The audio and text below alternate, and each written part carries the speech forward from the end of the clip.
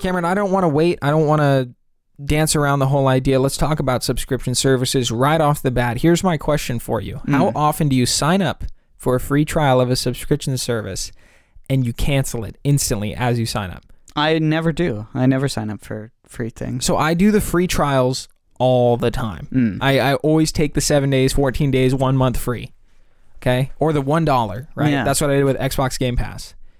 And I sign up for these services, and the second I sign up, I go straight to the webpage because they never, ever let you cancel it from the device you're on. Have you noticed that? Yeah, it's true. It is one of the most frustrating things. It's true. Granted, Xbox One has updated so you can, which is a really great feature. You just go into your settings. It's like you have to verify it's really you to cancel. Yeah. This whole process. But I always take the 5-10 minutes it takes to make sure my subscription does not renew itself.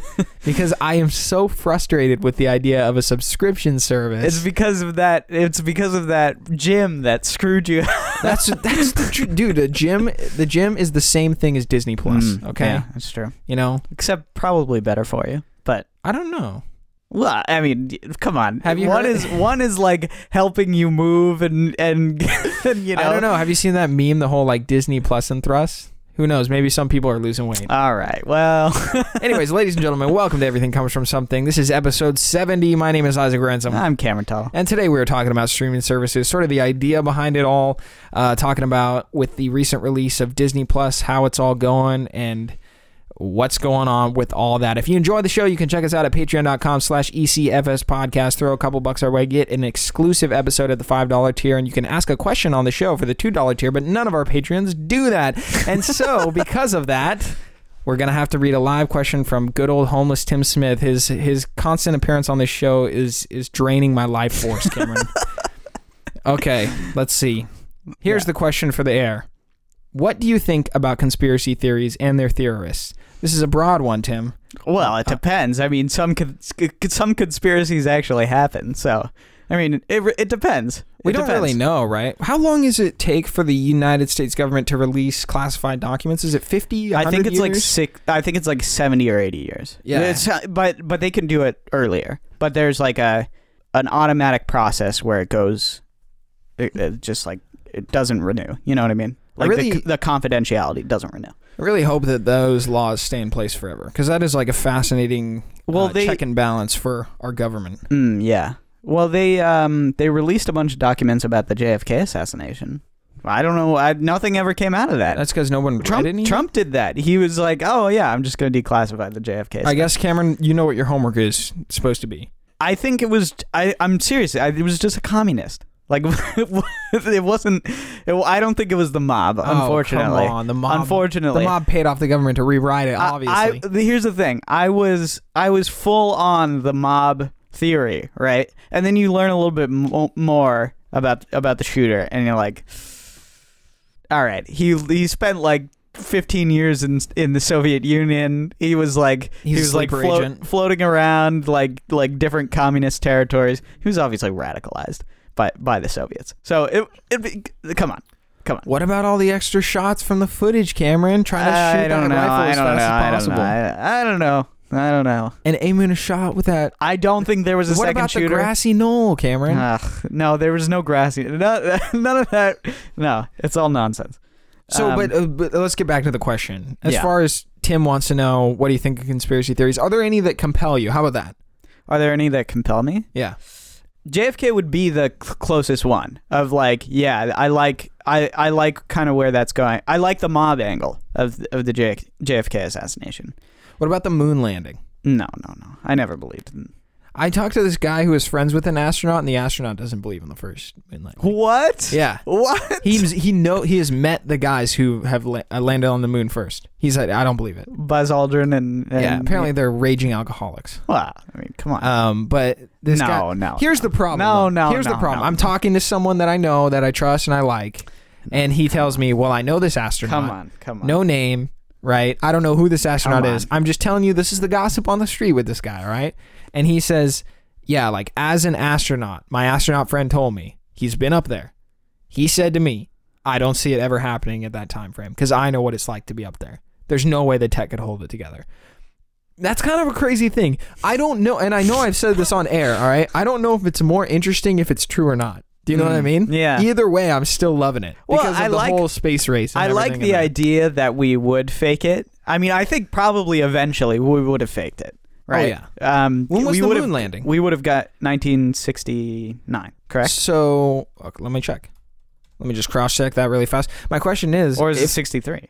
No, it's 69. 59? No, Just kidding. it's not. 69. You're right. Yeah. That was a different. That's Soviet Union Luna 2. Yeah. 59. I don't know. I'm like, the other thing is like several people did die in the process. So were they kind of like, I don't know.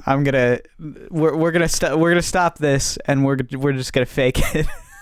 We'll get Kubrick in here and fake it. I mean, the thing is, I don't know that the footage would have been able to be faked.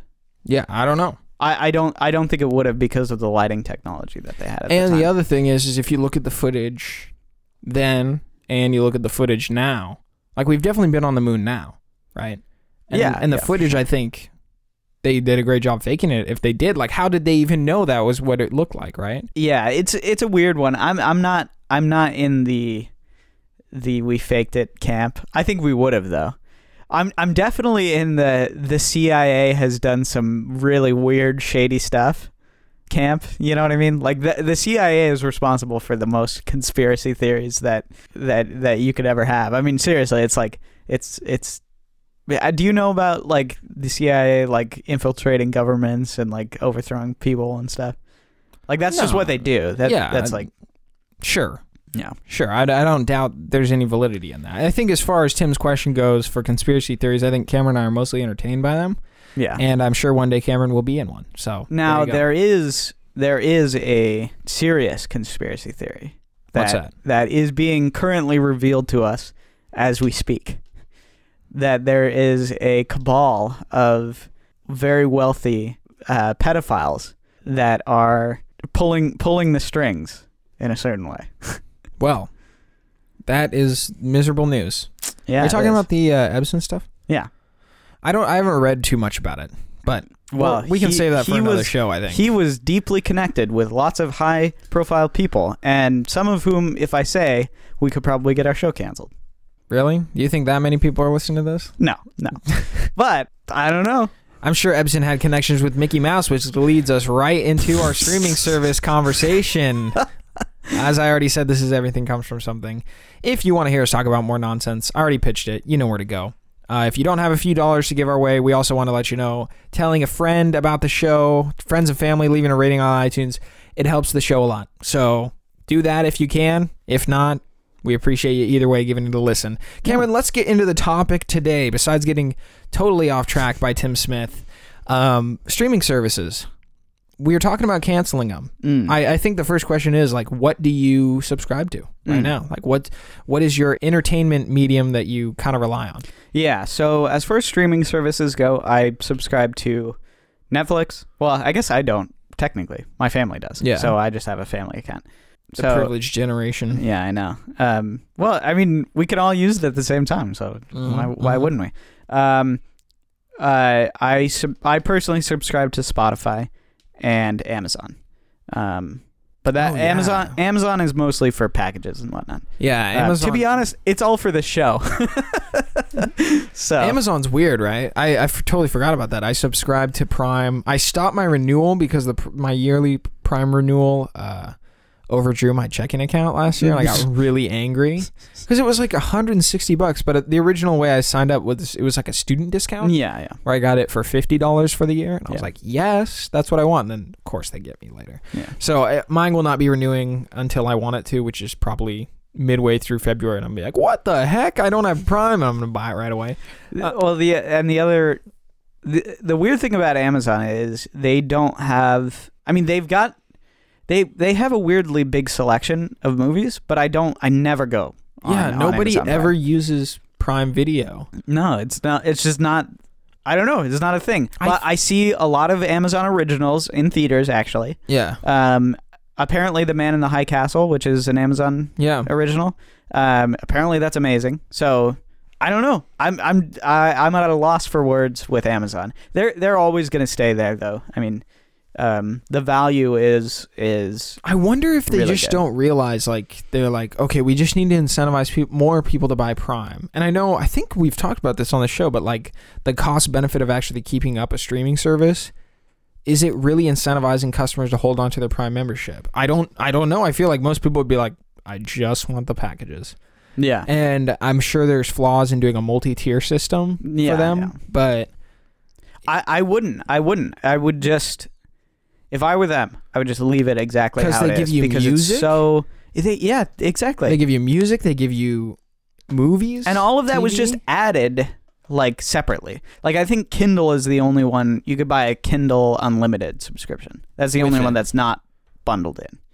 And if you own any of their ecosystem Alexa stuff, it's like you need Prime because then Alexa is just unlocked. You just, the worst thing about it is if you don't have a Prime account and you try to play a song, it's like, well, you get a 30-second preview. You know, like it's so weird. It's so weird. You can't connect through like Spotify or anything through Alexa. It plays through Amazon Music.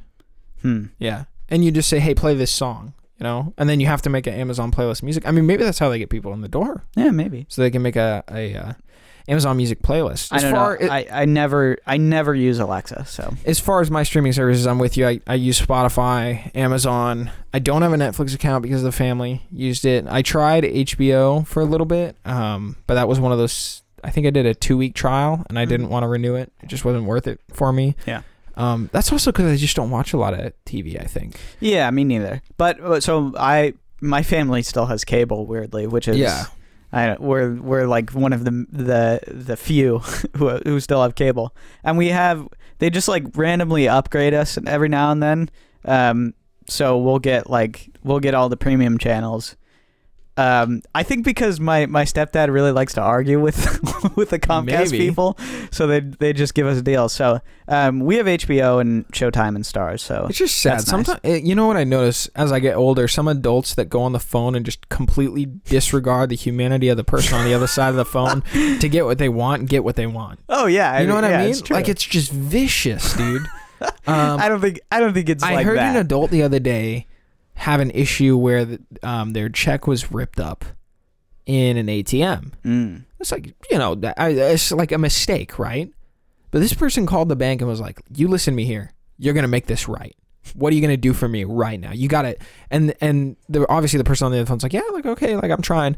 And I hear this person was like, you know, like, no, I need a guarantee. Like, what's your name? Like, this check is going through. I mean, no yeah, matter what. he was probably freaked out because yeah, I'm sure, right? But I was like, dang, like I don't think I could ever grill someone that hard, like on the phone. And the other thing is, I actually kind of understand that, right? Because you're insuring you're trusting your money with these people, you know. And so if it was just like they just like, woof, poof, it's gone, you know, you're like, no, absolutely not. That's not happening. You know what I mean? I had an issue where I know I've talked about this before. I had a complete freak out when I was dropped from all my classes a couple semesters ago, and it was like I tried to just grill like I called 3 different people and they couldn't help me at all, no matter what. And I was like, this just like, forget it. Like I'm putting so much effort into this. Like I'm just gonna give up, you know.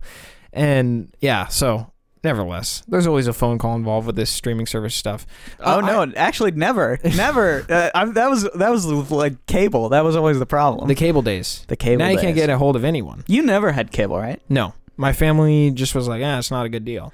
Yeah, I mean, fair enough. Now my family has a Roku. I've never used it. I have no idea what is that. I don't know what that is. Netflix is primarily the way that my family streams stuff. I don't pay for it. I don't even know if I'm going to get it when I get older because someone else always has it. You know what I mean? Yeah, it's true. Yeah. If I end up with my current girlfriend, she's just going to use her family's account. That's going to be on our TV in the future. Like, I mean, I don't think I'm ever going to pay for it. You know? Right. Yeah. And I think a lot of people feel that way with Netflix because they're on this family plan. Right. And it's also like ubiquitous too. Yeah. It's just like so ubiquitous. I think Spotify started to do the family plan where it's like $5 more a month, but you can do like 5 users, I think. 5 different users all having premium. I know that some business accounts are doing that. The church I work at, we have a business like multi-user account. So yeah, exactly. Whatever. I don't know what that's about. As far as actual subscriptions go, I'm really committed. I play a lot of video games. I'm a huge nerd. So my PlayStation Plus subscription it's like always a no-brainer. Even though some of the games are garbage each month, it's like I always play online. So and truly, like, the offerings are usually pretty solid. A lot of the games they've been lacking in the. I mean, really, this month is pretty good, dude. What is it? Dead by Daylight and no, they gave away Neo and Outlast 2, which is a pretty good lineup. Yeah, I want to play Neo. I gotta download it. Yeah, that's the thing though. I feel like all the games I get on that service, I'm like, man, I gotta try that sometime. Yeah, and I just never do. And the other thing that happens to me is they'll give away a game that I already own on disc, so then I just sell the disc, and I'll download it digitally. That's nice. Yeah, it's pretty good. Yeah, the other thing that I would never. But one more thing about that. This is what drives me nuts. You put the disc in, and it downloads the whole game. Yeah. Right? Yeah.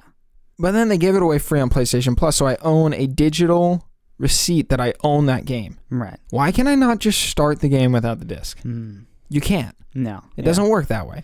Yeah, it's frustrating. So then you have to delete the disc download version of it, and then reinstall the digital version. It's like, come on. Yeah. Come on, man. That needs to be ironed out. I feel like in the future. Once we move to a more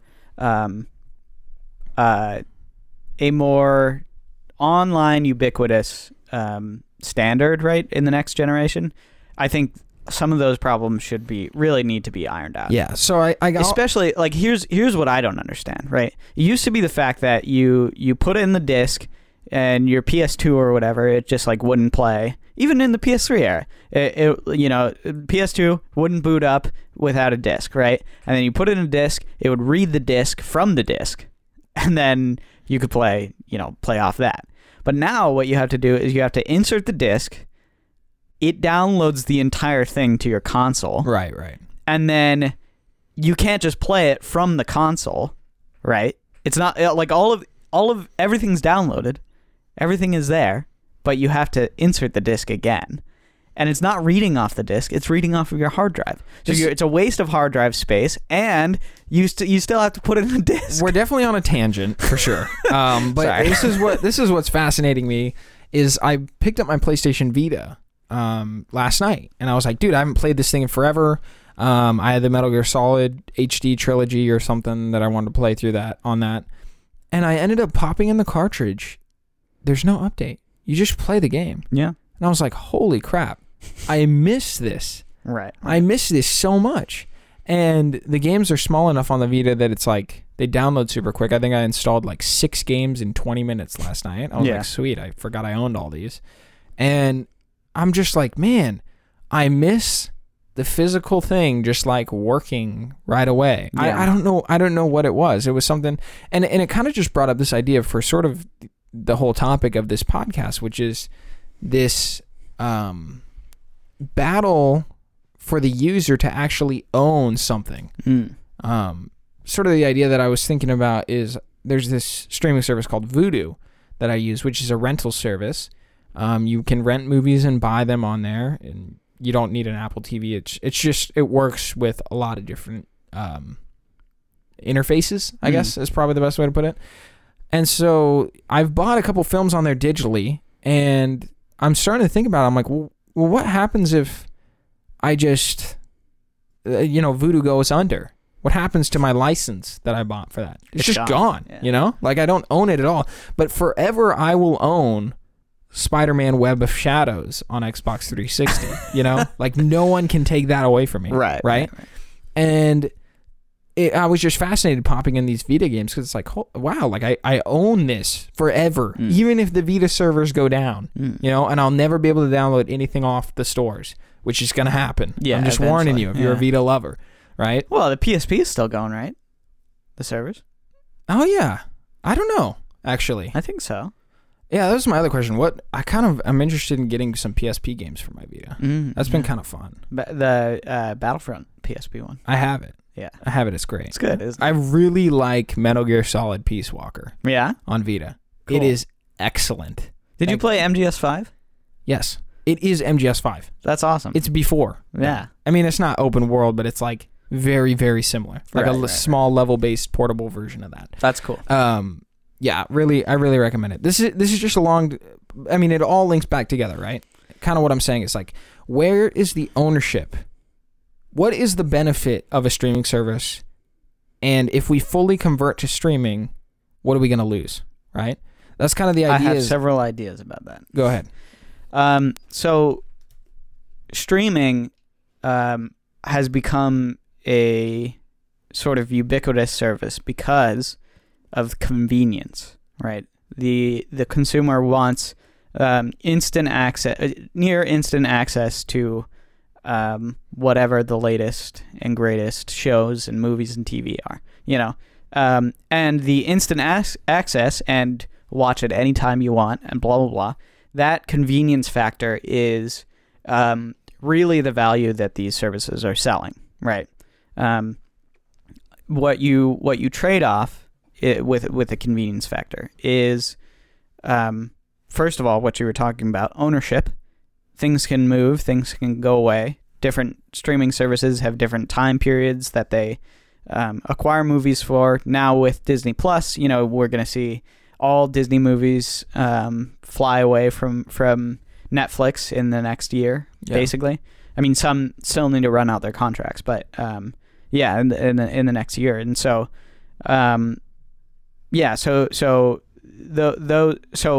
ownership and the changing of libraries, you really don't know what's going to be on the streaming service. And then also quality. The quality, because you have to compress, is never going to be as good as a Blu-ray, right? Blu-ray is still the sort of, or 4K Blu-ray is like the standout excellent quality, basically. It's the highest you can get consumer level. And so that's why... What about the next level? Don't they have like an 8K, like super UHD something? No, I don't think they have 8K on... for Blu-rays. They just they really recently rolled out 4K. So but I mean, there are so many, basically very little movies, very few movies come out in 4K Blu-ray. It's pretty rare. Yeah, you're right. Because 4K Ultra HD is like it's the top tier. Yeah, like $30 a film. But I actually enjoy collecting Blu-rays, physical Blu-rays. I don't have a 4K Blu-ray player, but I like having Blu-rays of movies because I know, especially ones that I want to come back to, that I really care about, or that I don't know, that I like don't want to see leave a platform. You know what I mean? Even if it's on, even if it's something that's on like a streaming service, I want to have the physical disc. I didn't realize this. The Xbox One S plays 4K games, or 4K Blu-rays. Yeah, Blu-ray. It does. Interesting. Yeah. I'd like to. You know what, Cameron? I'd like to see if I can see a difference. Like test that for a 4K Blu-ray. Yeah. Or just a normal. What's Blu-ray? a great 4K Blu-ray? 4K. You have a 4K TV, right? Yeah. 4K movie, like, it's not a great 4K TV. Yeah. The refresh rate is bad. Like, I've been playing Call of Duty on it. The input latency is just really awful. Even in game mode. Don't even talk to me about game mode. Right? I'm trying. What brand is it? Is it like a Vizio or whatever? Yeah. Yeah, I think I have a Vizio 4K TV too. It's great value. Oh yeah, I mean it was we didn't buy it, but when Kurtz bought it, he said it was like $300. Yep. Yeah. I mean that's totally worth it. But what's a great movie that will look great on 4K? What do you think? Anything by Mission Impossible Fallout? No. Dude, that movie was so good. I didn't care for it. Are you? Oh my gosh. I thought, John Wick. That's what I want to see.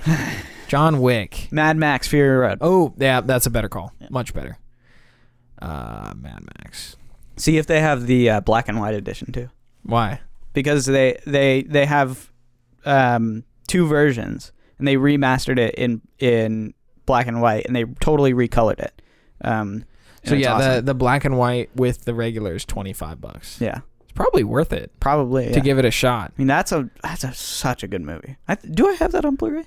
I think I need it. I would like that. That would be fun. I think to watch. This is just Blu-ray, not Ultra 4K. Yeah. I think it's worth it with the Ultra 4K. I don't care about black and white, Cameron. All right, whatever. I don't care about the black and white recoloring. Are you kidding me? I want to see. How can you want to take away the color of that movie? The colors are so vibrant. Well, it's just an interest. It's a new viewing experience. You know what I mean? Sure. It's like Logan Noir. Yeah. They put out a black and white version of that movie. Yeah, I'll have to get the. I'm gonna get the Ultra HD version. Cool. And then try it out. see try it out. Because we're talking about ownership, right? But I think you're right. You're talking about what consumers want, which is convenience. You get home from a long day at work. You don't want to fumble around and figure out how you're going to get a Ultra 4K copy of the latest movie you want to watch. You just want to sit down and watch it, right? So I think that 4K or any sort of streaming, right? Streaming is valuable to people because of the convenience, right? And this is why streaming was such a clear. It was such a clear path from a rental service, right? You came from Blockbuster. You had to drive 15 minutes away. Did you use Blockbuster back then? Yeah. Remember? You drive down Blossom Hill to Blockbuster. You pick out your 3 movies for the week or whatever. And your mom says, "No, you can't watch that one." And then you take you take them home. If you're late, you forget them, and then you're paying like $16 extra or whatever. And it's just like it's a mess. Yeah, it's a mess. Definitely. But it was amazing at the time because they had such good selection. They had such good they had good prices too. And it was just like that was what you wanted to do. You wanted to rent a new movie, And so when Netflix first came out, I don't know if you remember this either, but they had the DVD. Yeah, no, of course. So they send you the deliveries. DVDs. Yeah. And that was how they got people hooked. It was because, it's so much easier. They just send it to me. Right. And there's no late fees. There's no return fees, blah, blah, blah. They just send it to me, and then I send it back, whatever. Yeah, and then GameFly came around, all that jazz. Yeah, yeah. So here's where I think the video game industry has an upper hand with the streaming situation. And you can look at Google Stadia right now. We did an episode on Google Stadia. Their launch is a total mess. I don't know if you've been looking at this at all. They are launching with a crap ton of feature issues. One of them being, the idea of the Chromecast. This game service is supposed to work with the Chromecast right out of the gate. Yeah. The newest Chromecast. They launched the console and said it will only work with the Chromecast that comes with the Founder Edition. Ooh. The Chromecast that you own already, that one, like if you're just buying the controller to work with the Chromecast, no. That's not going to work yet. That's going to come down the line. Weird. How hard is that? Apparently. Apparently it's hard. Right? But the old Chromecasts were not made with this in mind, obviously. So, you can read up on the issues of Stadia. The fact that there's 10 games at launch, all 10 games that you've already played before. There's like one console exclusive made by an internal studio. Like this That's streaming service, it's not good. All the cool features they talked about from the launch that we covered in our Stadia episode, they basically said those are coming later. So it's a beta, but they're launching it as a soft launch of a Founders Edition. It's like that streaming service is not going to work. The game services that are working now are the fake ownership situations for gamers. Exactly. Where it's like you buy Xbox Games Pass, you download the game, it runs right away. You still have to download it. And I think the future of these streaming services is going to be you playing the game while it's downloading somehow. Or not needing to download at all. Once we get past the latency and bandwidth issues, which I don't think that's coming anytime soon, to be honest. I don't know because you were there. We were. I showed you the NVIDIA.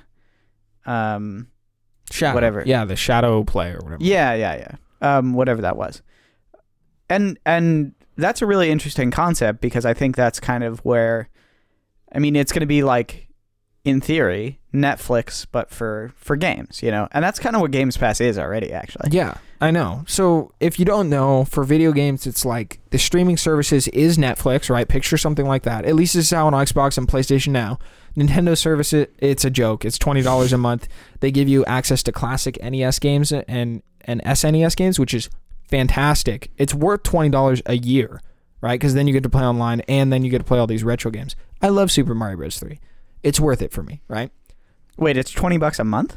A year. Oh. That's stupid cheap. They know no one wants it, right? So that's why they're doing it. Wait, why? People do want those old games, though. Yeah, but not for $20 a month. They basically just give you this app that lets you play the classic games just right there, you know? So, I don't know. Sorry, I'm confused. Is it $20 a month or $20 a year? Yeah. $20 a year. Yeah. It's $5 a month and like $12 for 3 months. So it doesn't make any sense not to buy the $20 a year one. Yeah. So you buy it for $20 a year. It gives you access to play games online, unless it's a third-party game that has an online service like Fortnite. Fortnite lets you play free-to-play without an online subscription. Same with on PlayStation. Right. Yeah. So you can play Nintendo games online. For Smash Bros, that's huge, right? You know, like people love to play Smash Bros, even though the Nintendo internet experience is garbo. So I don't really understand that. But I got the service because my little cousin has a Switch. He's like, let's play Smash Bros. Online. And I bought it right then to play with him. And he said, I got to go to bed. I'm like, well, okay. I don't know why I bought that. Yeah. So, yeah, like they're giving their crack. But they stream NES and SNES classics. I don't think it's streamed. Oh, you download them. You can download them. Well, I think you start the game, it downloads it in half a second. Those games are microscopic, right, dude. Sure, yeah. So, yeah. But it downloads. Some sort of cache system or something like that. I haven't tried it yet, so I can't really speak to it. Oh, dude, play Mario 3. I know. I have an NES. I have like an original NES. So, sure, yeah. And it's modded. My brother bought me a modded NES that has an HDMI port in the back. That's awesome. It's pretty dope, That's actually. Awesome. Yeah. Does it actually like interpolate well though? Actually, wait. Maybe it's not HDMI. Maybe it's RVC, the 3. I don't know. We'll have to go check it out. It's modernized, though, because apparently the old one is an S-video connection, which doesn't exist anymore or something like that. Well, it doesn't exist in modern TVs, I know but it's actually still used in the film industry. Okay, all I'm saying is that it's modern and it works. Video. We're totally off topic. What I'm saying is if you're not a gamer, these Game Pass services are like Netflix, except the second you click on a game, it downloads it. This is like a 60 to 100 gig download, so it takes a while. Yeah. So what I'd say is like if you have a Games Pass subscription, what I end up doing, right, whether I'm playing PlayStation Plus or which I don't have, I have to say that I don't have PlayStation Now. PlayStation Now. I have Xbox Games Pass. I'll usually like in the morning I'll be like, well, tonight I got time to play games. Let me look through the list. I'll find 2-3 games. I'm like, I'm just gonna try these tonight. I delete some stuff on my console, download those ones, boom, ready to go. So when I get home, it's like, sweet, I got 3 new games I can try, and if I like them, it's cool. Microsoft actually came out recently and said Xbox Games Pass has statistically proven, or something like that it engages players more. Players try new things that they never used to try, and now it pushes people who have Games Pass to buy more games on Xbox. Which weird. Is really I don't weird. know if I believe that last one. I don't know. That's what they said at a business thing. I definitely... Well, okay. So when you have Games Pass, it gives you a discount on games that you buy with Xbox. Maybe. That's Games what Pass I saw. Ultimate. If you have gold, whatever, then you're going to have access to gold sales. So I'm assuming what's going to happen... Well, I think the reason they said these statistics is that players will play an indie game like Celeste. Wow. I never thought I'd like a 2D side-scrolling game. I only play Call of Duty. And then they're going to say, you know what? This isn't that bad. It brings me back to playing these old Mario games I used to play. I wonder if there's any other games like this. And suddenly, now people are saying, oh, you like Celeste? Well, you should really try Shovel Knight. Or you should really, really try Rogue Legacy or Spelunky. These ones are great. You've missed out. And so now they go out and buy these discounted games for $6-7, right, on the store. Boom. Suddenly, they're more engaged in an ecosystem. And it's like, it's really working for Microsoft. I bet. I mean, they're really pushing it hard. Yeah, I think they the dropped last deal it for $1 a month, which is insane. $1 a month for 3 months. I mean, come on. How can you say no? They're just locking you in, man. Yeah. I actually canceled my subscription to it because I haven't been playing Xbox. I played the new Call of Duty and I got stuff on PC. So I did the $2 a month for 2 months when you start it. Yeah. And now I'm just kind of like, I'll wait till December when I'm out of school to start that subscription back up again. So. Well, and I was thinking, like, I just did the PC version. It's in beta right now, but I just did the PC version. And after that, it's only $4.99 a month. So, like, I'm kind of just like, well, I don't know. Yeah. If it's a good value, I mean, may as well, It definitely lets you explore some stuff, and I think that's why people also like, Netflix and these other things. You can find a lot of different movies to talk about and almost be relevant in a conversation. And you're not out, $30. Yeah. When if you bought a movie and didn't like it, or $60 if you bought a game and didn't like it. I think the issue with these streaming services is they just start stacking up. You really don't need them all, right? I'm looking at some of these game ones because as someone who plays games, it's like, well, I don't even, Xbox Games Pass is definitely the best deal. I cancel my subscription to that. It's like I don't need it right now for this time of my life. They're kind of banking on a more clueless consumer, right? But there's these streaming services that make no sense, like Ubisoft streaming service. What? I'm sorry, like $15 a month for streaming only on PC certain games, Origin Access and EA Access on consoles. I love those EA games. Gotta pay for a monthly subscription. Like I don't know. Some of these services, like, they don't seem viable, and even EA has just announced they're putting their games back on Steam because no one cares about Origin. Like, nobody wants to launch their games through Origin. I bought Battlefield 4. If it was on Steam, I would almost probably play it more. Right. Right. I just want it on Steam. The servers are totally like blitzed at this point, so whatever. Empty.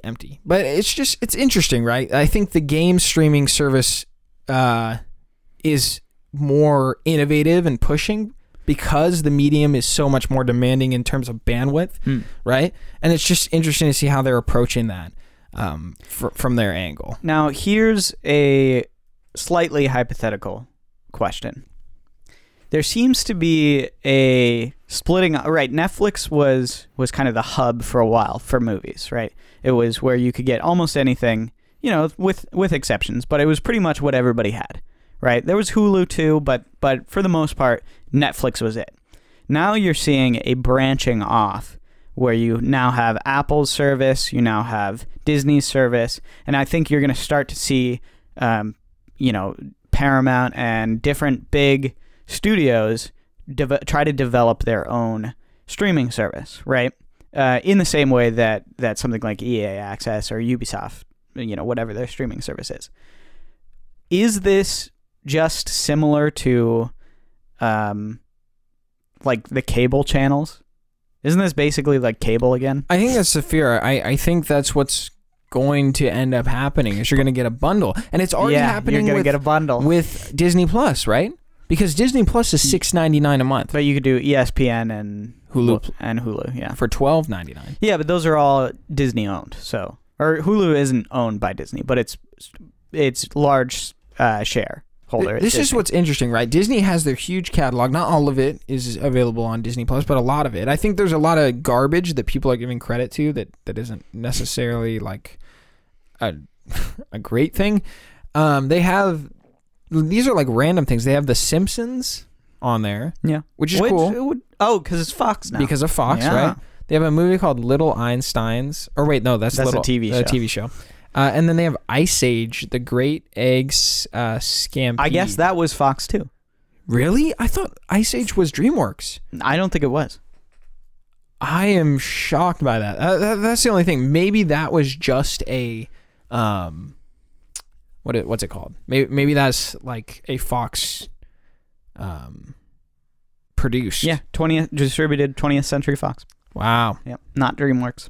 I guess I didn't know. They also have National Geographic. So Disney is just like this powerhouse right now. To be honest, I'm kind of thinking of getting Disney Plus just for Nat Geo. I love Nat Geo. They're so, like, that's the thing. Their catalog is just such an expansive catalog. They could charge much more than $6 a month or $7. The price is compelling. I mean, it really is. I think they're winning people over with it. Yeah. This is what's fascinating. In such a competitive market for streaming services, you're really going to have to differentiate your product. And I think Disney, with its brand recognition, it was a no-brainer for them, because they have a theme park based around them. Of course, Disney's going to do well in a streaming service, right? And now they're pulling strings with other distributors. Well, Paramount had Great America, so how well is that doing for them? Yeah, just owning a theme park is, but they are the brand kings, right? They really are, and this is something really interesting to think about as far as Disney goes. They are taking over these different brands, and they're unifying a brand identity around them, right? So Marvel has a brand identity. Star Wars has a brand identity. And all of these are contained in the Disney ecosphere. So when you think of Disney, you think of this large umbrella of everything that they own. And I mean, what's fascinating is that Disney and Apple are the only ones who have such a brand identity. You know what I mean? So Apple has now a streaming service too. It's out, right? Yes. You get it for a year when you buy a new Mac product or something. Or, like that. you pay for it, whatever. Yeah. And I'm predicting now that Netflix, Disney Plus, and the Apple streaming service, they're going to be on top. And the reason why is because if you look with Disney Plus, it's obvious. It's just the catalog. It's the brand. It's Disney. Everybody loves Disney. Yeah. They have too much for them to not be successful. This is what's fascinating about them. It's like, who is Disney competing with in the streaming service realm? Netflix. I don't even think so. Yeah, of course they are. Netflix is huge. Sure. Absolutely massive. Okay, Netflix is huge, right? You can say Disney is competing with them.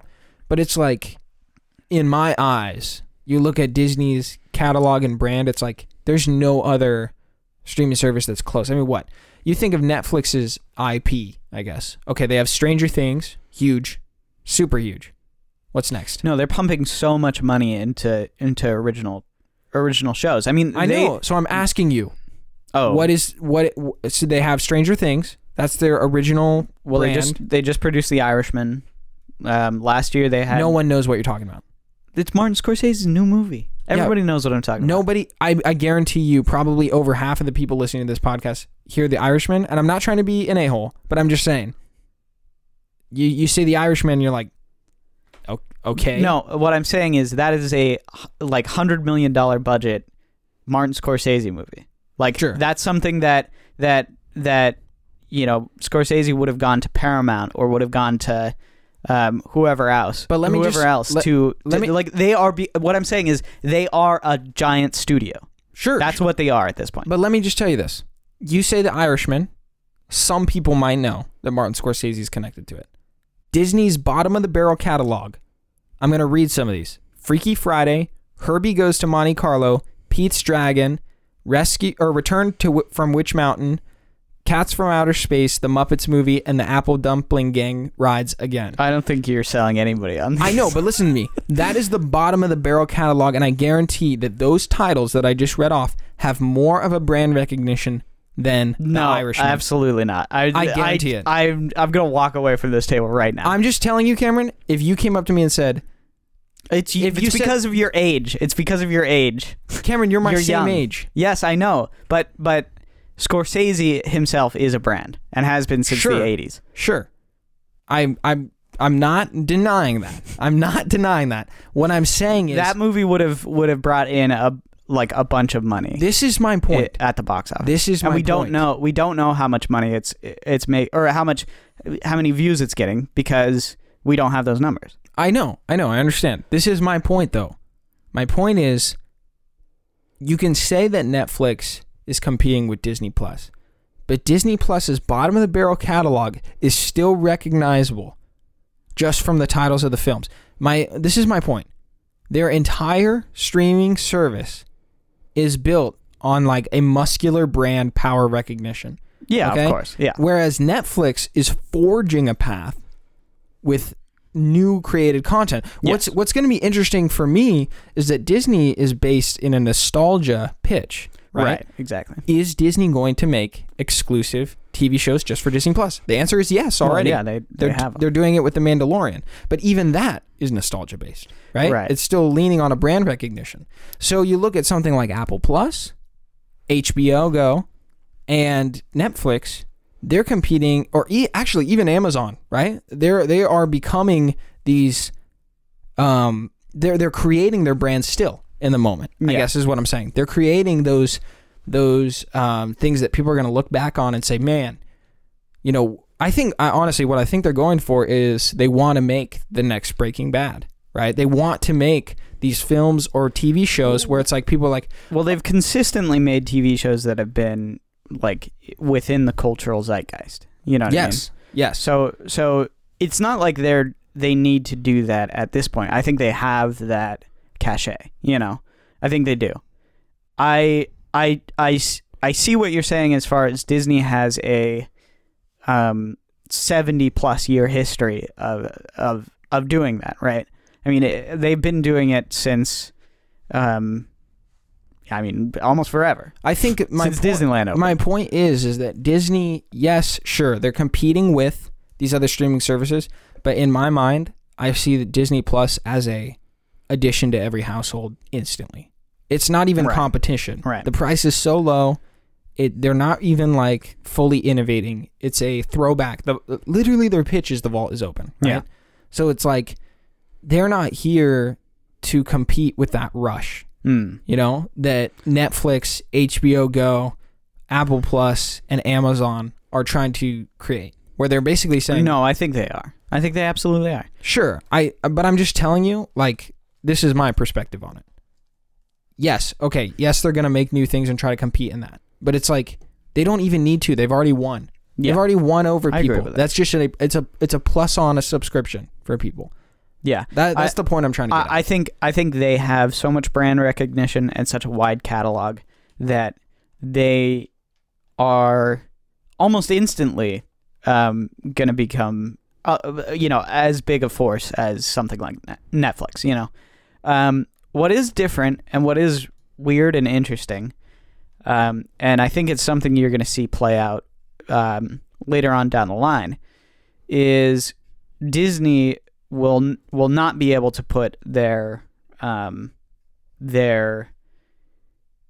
big name titles on Disney Plus right away, which Netflix does, right? Right. They pump a ton of money into movies and TV, and it's there. It's just open right away, you know, opening right away. And they still have a small box office run. All of their films that have been produced this year have had a small box office, which is opening. I think good. I think that's good too. But the issue is they can't play in theaters like AMC. They can't play in the big chain theaters because of essentially AMC has a standard of you can't be direct to video or direct to a service. You have to go through a theatrical run first. So this is what's interesting about this is because I'm sorry, that didn't make sense. What I find fascinating, and I know I keep saying that, is that when you tell me this about Netflix, it actually seems more modern than Disney Plus. Exactly. And actually, as far as the theatrical experience goes, I think big chain movie theaters will die and fade out. And I think the bougie class theaters, the experience theaters, right, are the ones that are going to stick around. Already you see major theaters trying to tap into that. We got heated seats, we got reclining seats, we got servers coming for you. We're going to serve you alcohol in there, right? Like it's like this is the trajectory of the theater experience, because you got to make it something more than just going to see a movie, because now you can just do that at your house. That was always the trajectory, though. And I think what you see is the initial capital investment and the recurring capital investment of running a theater is actually a lot, and it's not covered by the price of tickets. It's just not, especially because they don't get all of that cost, right? You know, they have this licensing agreement with the production companies, and so when they're showing a movie, they have to build up to a certain cost to show that movie, right? So when you go into an empty theater, I mean, it's packaged, it's bundled. Those bad times are bundled in with the great times, right? So they balance each other out. But when you go into an empty theater, the movie theater is basically just losing a ton of money, right there. So that's all subsidized by the things that you're talking about, which is the experience, the food at the theater, you're gonna go get a drink and the bar prices are crazy expensive, I mean, that's the way that these theaters are now going to make money. And that's the same with in the 30s. Same with in the 30s and 40s. Theaters were not doing well, and then they started selling popcorn and started selling, confections and so that's how they survived. And I don't see big theater chains dying. I definitely think the big theater chains are going to have to change their stance on direct. To survive. Almost. Yeah. Like AMC has to change their policy. And I think if Disney wanted to be really, really ballsy in this, they should have just said, no, it's all going to be accessed on Disney Plus day one. And if the theater chains are not willing to show our movie, well, tough. They're going to lose out. But Disney does not want to do that. Yeah, I'm sure that their economic model would be thrown off by it. But they would force AMC to change. I mean, think about it. Disney has the top 3 highest grossing movies of the decade, right? Avengers, Endgame, The Force Awakens, and Infinity War, I think, are the top 3. You're going to say that if Disney just said, well, tough cookies, we're not going to show our movies in your theaters, you don't think AMC is going to change their policy? Oh, absolutely. They would buckle right away. But I think Disney's fear is, well, if we sell this cheap service, who's going to see them? But who's actually going to go? Yeah, I mean that's, to be honest, I'd rather have whatever Rise of Skywalker at my house party. Like I would I would rather not go stand in line. I would rather sit, make a bunch of food, have a bunch of people over, and have a great time watching that movie just straight to streaming. And Disney would lose money for it. Because now that's 10 people in my house. Imagine if I actually. But that's going to be the way of the future. Sure. That's going to happen. And I don't know. I'm interested to see how the economic model shifts, because it's going to have to be. I mean, right now you see so many big box office movies just absolutely tank, and Disney is the only one who's coming out on top, basically. Like they're the ones keeping the blockbuster movie afloat. What was the movie that just did really well that people were a little shocked by? I'm trying to think of. Oh man, did I see it? I'm pretty sure I saw it. What is this movie I'm thinking of, Cameron? I have no idea. What are the big movies? Oh, Joker. Oh, yeah. Joker did really good. I guess that's a huge box office one. Yeah. But there's another movie that came out after Joker. What came out recently? You should know. The Lighthouse? No, but I do want to see The Lighthouse. It's really good. I swear there was another one. I don't know. I mean, there are a couple standout movies and a couple of people who are still working on I guess you could say the quote-unquote old model. But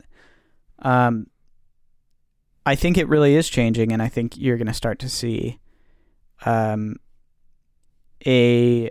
break towards favoring these smaller movies or TV shows that are geared towards streaming services. And I think this is what you were saying about the Apple one, was their pitch is, we're going to get the highest named people. We're going to get really, really big filmmakers involved, and it is what it is. We're gonna dump a ton of money, and that'll be our business model. We're gonna forge brand recognition based on the talent pool that we have, which I think is very Apple. It is very Apple, and it's very smart. Yeah, no, I think so too. Yeah, who was it? Spielberg was on their stage talking about Apple TV Plus or whatever the frick it's called. Yeah, and I don't know. It is really interesting. I mean, I know Kevin Spacey is a unnamed person. We are not allowed to talk about him.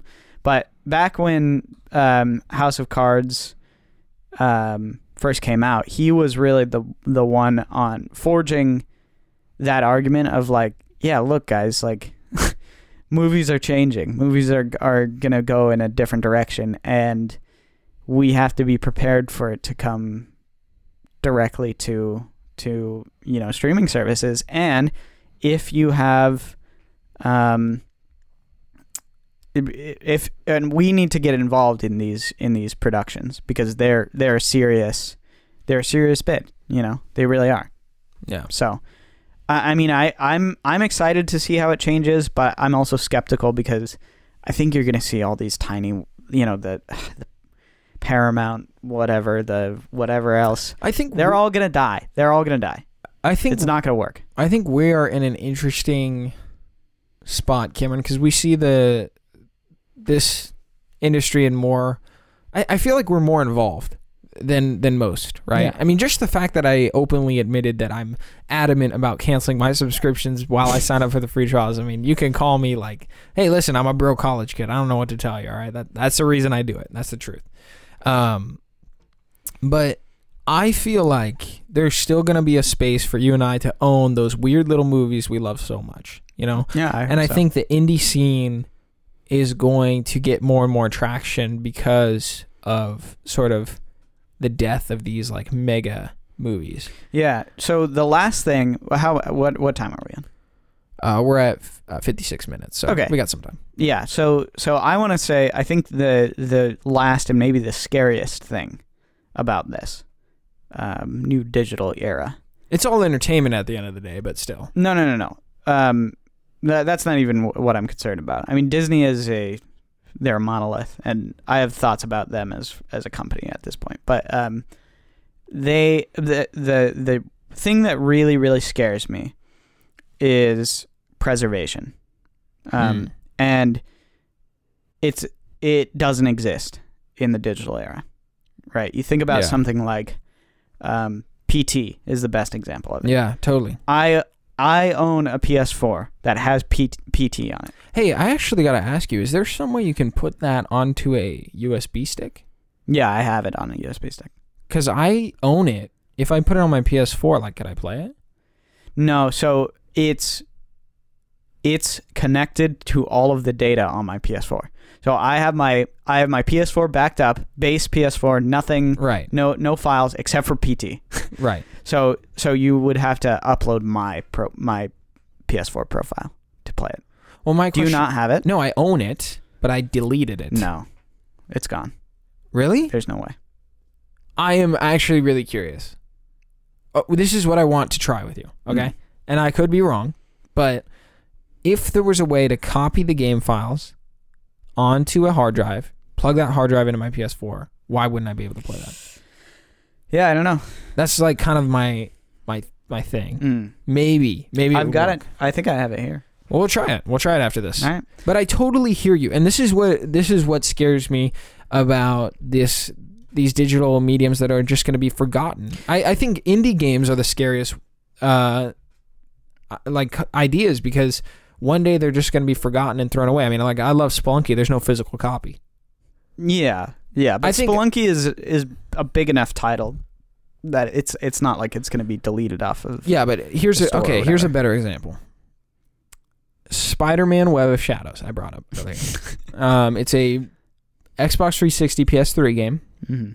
Very rare, actually. A lot of people can't find it. If you do find a copy of it, it will go for over $30, which is stupid for an old Spider-Man game. Yeah. Okay, like, that's a very high price for one of those generation games, and that's just going to go up in value over time. Here is why this game is important. It was developed by Treyarch, and it was it's just known for its like traversal. The game is good, but it's not great. Yeah. Okay. But it's well known, and now that there's Spider-Man PS4, I mean, there's no reason to own this game. But before Spider-Man PS4 came out, I was like really excited for that game. I was like, I want to play a Spider-Man game. What's the best one? I did a bunch of research. That was the one I found, and I had to hunt for a copy. Like, I went to 7 GameStops or something like that looking for this game, and eventually I found one in this Ratchet downtown area, literally like sealed new, practically. I got this copy. I paid like over $30 for it, which makes no sense. Even owning it, like, Xbox 360 has this backwards compatibility thing. I don't remember. I think I got it on Xbox 360, not PS3. I can't play that game on Xbox 360. It doesn't support backwards compatibility, right? And for me, it's like, this game will never be remembered. You mean Xbox One? or I can't play it on Xbox One Yeah. because of the compatibility Right, issue. right. I was like, this game, it's not the end of the world if people forget about this game, right? But at the same time, it's like It is, though. there's It is a little bit, there's though. a huge licensing issue, right? They can't re-release this game. They can't because of the music? Marvel. No, it was like the Marvel brand Oh. was attached to Activision, but now Square Enix is developing a Marvel game, right? And Marvel was also thrown around at Sony. Spider-Man is with Sony, right? So Microsoft can't republish a Right. Sony-owned IP now. There's all these issues, and it's like, I own this disc that forever holds, like, almost value because you can't access it anywhere else, right? And I don't know. The game's probably not going to be worth anything in the future, right? But every time I sell a game, this happens to me, Cameron. It's ridiculous. Like, retro games, they just hold value somehow. I don't know why. Because you can't get some of these in like due time, which is it's sad, right? Yeah. And I just feel like there's going to be a lot of forgotten bits of media that people created, and at the end of the day, that some of that stuff is art, some of that stuff is garbage, right? But its existence, I think, there should be value in archiving it somehow, right? Yeah. So this is the really interesting thing because, I mean, we talk about history all the time. back in the early days of film, really what you had to do is you had to store film, like literal strips of film, in these canisters. Yeah. And then they would archive them, and they would store them. There would be ones for distribution, and then there would be the main, the actual like first print, basically. It's like what everything was printed from. And so then they would send out these 35 millimeter film canisters to different theaters, and then that's how they would distribute it. Was they physically had to be in film, and it was like that basically up until very, very recently. And what we're finding is a lot of old films have just been lost to time because studios will have fires, there will be flooding or whatever, and these old films that are physical, they exist physically, will just get lost or destroyed. Yeah. And it's really, really sad. And actually film, especially older film, it wasn't until the 40s or 50s when this changed. Oh no, it's still the same, but it's a little bit less. Old film is like extremely flammable because it's silver nitrate. Yeah. So when let's say there was an accident on set or something, and things caught fire, like these film, they were basically just like giant walking like fire starters. You know what I mean? Like they were insanely flammable, and so you lost a ton of these really or a lot of the early films were just totally lost to time, will never be seen, and that's really unfortunate. It's really sad. It just makes you think like how much film was lost for important stuff, right? Right, yeah.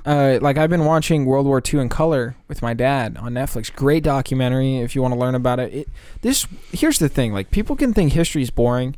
If you give this documentary a chance, like World War II is crazy, man. Well, yeah. Like it's crazy. People, I don't know. It's just such a normal thing for people to reference now, but it's like, man, go watch that footage. It's just ridiculous. Yeah. Like I mean, apocalyptic. It's you got to remember history, right?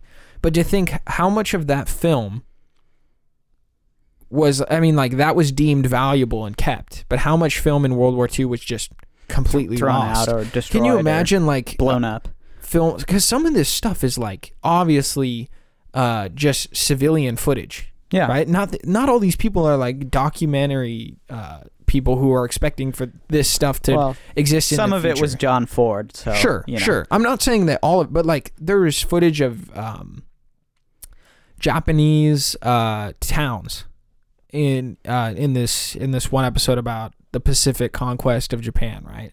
And this guy, like, he's shaking his camera, like, the footage is horrible, but I'm like, whoever kept this, like, kudos to them, because this is so rare and so weird, and like, that specific footage, there was some footage of a guy feeding a dog and some children on the street, right? Like, when you think of history as an individual in the 21st century, you think of a different color grade, you think of people talking weird because you've seen a lot of movies. This documentary footage, you sit there and you're like, holy crap, this is the world that I live in, you know? Like, this is, people aren't walking around funny at a higher speed, you know? Like, this guy is just sitting there feeding a dog, you know? And it made it, like, it made the documentary come to life, right? And I was like, wow. Like, thank God for this footage, right? Like, it's so much more impactful. But just as what you're talking about, like, how much did we lose? You know, how much did we miss out on? Some of that footage, I think, at the time when it's filmed, you know, I think people must have said, oh, you know, that's cool, like, neat footage, how amazing. But then it's like, cameras get better, okay, disregard it, forget it, right? I think, you know, the footage we take on our iPhones today, that's going to have value somehow in the future. Well, I don't know. This is what I'm really concerned about. When everything is digital, everything is a construction of files, you know, that are condensed in a certain way, right, and interpolated by a computer or a, you know, whatever else. When everything's digital, how do you preserve that? Think about not even just World War II footage. Think about the total amount of footage that is completely lost, nowhere to be found. Maybe some of it should be nowhere to be found, right? But you think about how many pictures people take on their phones, how many videos people take on their phones, and it's, I mean, I can't even imagine how many terabytes, how many, you know, so many gigabytes of data are just lost to time that will never ever be recovered. You know what I mean? That have been written over so many times that they're just gone. I think what's sad about the conversation of archive-ship, and if that's even a word, or like ownership of physical media, is that no one cares right now. You know what I mean? No, people care. Well, okay. I was gonna bring one thing up, but keep going. So people care. I think people like us care, right? But people that, it's like, you're not gonna see the benefits of archiving that stuff until like 50 years down the line, when someone looks back and says, wow, thank goodness we have this, because it would have been lost. And the stuff that's lost is just forgotten. It's gone forever, you know? I mean, we talk about these movies are gone forever, but it's like, we don't know what movies they are. You know what I mean? Like, we didn't live back then. No. How are we supposed to know? For instance, right, I'm trying to think, what's a small film you've seen in the last 5 years that you're like, man, this film nobody's ever going to watch, but I really enjoyed it, Cameron? Just give me an example. You got to think of one. Well, back when it wasn't nominated for Best Picture, it was Whiplash. Okay. Back when it first came out, it was like, nobody's seen this movie. Yeah. You know, it's like a first-time director. Like, let's think something that's smaller than that. Okay, how about this? I saw this movie called, I don't know if this is big, but I watched Lady Bird. Okay, did you see Lady Bird? Yeah, it's huge. Is it huge? Yeah. Oh, crap. What's another small movie? I need a smaller indie film. A smaller indie film. To me, Lady Bird felt like simple, right? Yeah. Something that doesn't have as much of a cult following. Okay, here's a good one. And it's a movie I've referenced before on this podcast. Let me look it up here, because I don't even know the name of it. Oh, crap. That's not what I wanted to do. So there's this movie with Tom Hanks, and it's called Joe versus the Volcano. I brought it up on this show. Brought it up. Right? Nobody remembers this 1990 film. It's tiny. I'm sure someone does, right? But I watched it. I enjoyed it. I don't hear anyone talking about this movie. Mandy. And this is a great this is a great comparison because it really didn't have a theatrical run, and you can't even find it on Netflix. You have to rent it or buy it. Right. So here's my point, right? These smaller films, I mean, I'm sure Joe versus the Volcano did fine in the box office, okay? But it's not like anyone's talking about it, right? These smaller films in 10 to 15 to 20 years, like, people are going to be so far away from that no one's going to even think about how we missed out on conserving that, right? And so I think, like, our calling to responsibility to keep these things alive or real is actually for the benefit of the next generation. Yeah. Because who knows? What if in 100 years someone makes Joe versus the Volcano without ever seeing the movie? It could happen, right? And people are like, oh, that was a fine film. I never seen anything like that. And no one's going to know, right? No one's going to know. Like, here's my thing, Kevin. Let's say you remember Mandy. And let's say you are a director in 20 years. But 60 years from now, what? You're going to be like 82. You decide to remake Mandy. Okay? You remake it. You name it something else. You put a fresh painted coat on it. No one remembered that movie. You mean coat of paint? What? You said paint of coat. Whatever. No one's going to remember it. You can just make it again. People will enjoy it. No one's going to know. You hear what I'm almost getting at? Yeah, but I think it works actually a little bit better when it's a foreign movie. There's a lot of foreign movies that are just remade as other movies. And and those are harder too, because there are so many foreign movies that just don't come over to America because, they don't want to spend the time translating it or whatever, And so it's definitely hard. But what I was going to bring up was there is a service now, and it's something that people are actually doing and actually thinking about. For films that are only digital, right? How you can store it in a lot of places, but there's no guarantee that those are going to be safe, right? You can store it in a server or whatever, but there's no guarantee about it. So what they're doing now in order to archive these films, they're taking the digital files and actually making them film, like putting them onto celluloid. Isn't there a better way to, like, apparently DVD? not. Apparently, DVDs? No, DVDs, they deteriorate. You gotta be kidding. No, I'm not. It takes like 20, 25 years. They deteriorate. Wow. So all of your DVDs that you've had since you were a kid, their time is ticking. That's crazy. It is crazy. I didn't even think about that. VHSs, they deteriorate. Oh yeah. Well, everybody knows those little, like, the moths that get inside, like little eggs. Ew, what are you talking about? No, you like open up an old VHS. All right, wrap it up here. VHS tape, and then you're like, there's a moth in here. You know what I mean? It's eating all the.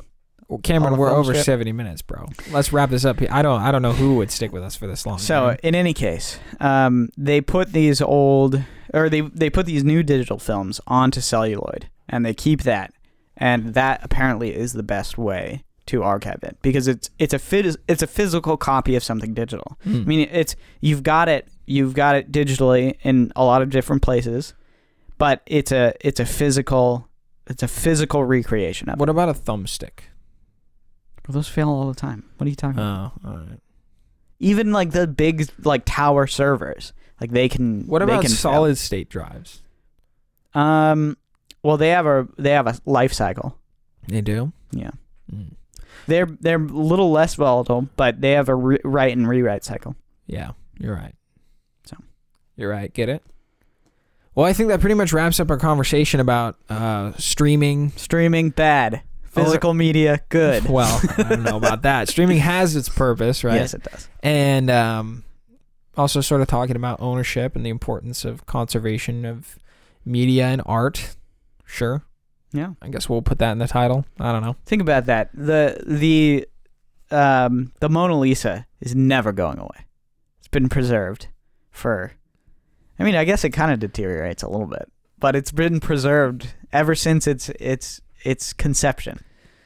Yeah. But there are films that are just lost. What would we do without the Lost to Mona time. Lisa, dude? What would we do? I don't know. That's the other side of it. My cynical side is like, I don't know if Come I on, care it's about important. It's the important. Mona Lisa. Yes. Why? Yes, it's important. I guess I'm just being devil's advocate. I don't know. I'm standing with you. I'd say yes. I'd rather have Mona Lisa around than not. But at the same time, I never understood painting. So Yeah, but it's important that these works of art are preserved, even if you don't like it. I paid money to go to this museum and like look at these paintings, and I was like, half of this stuff is hideous.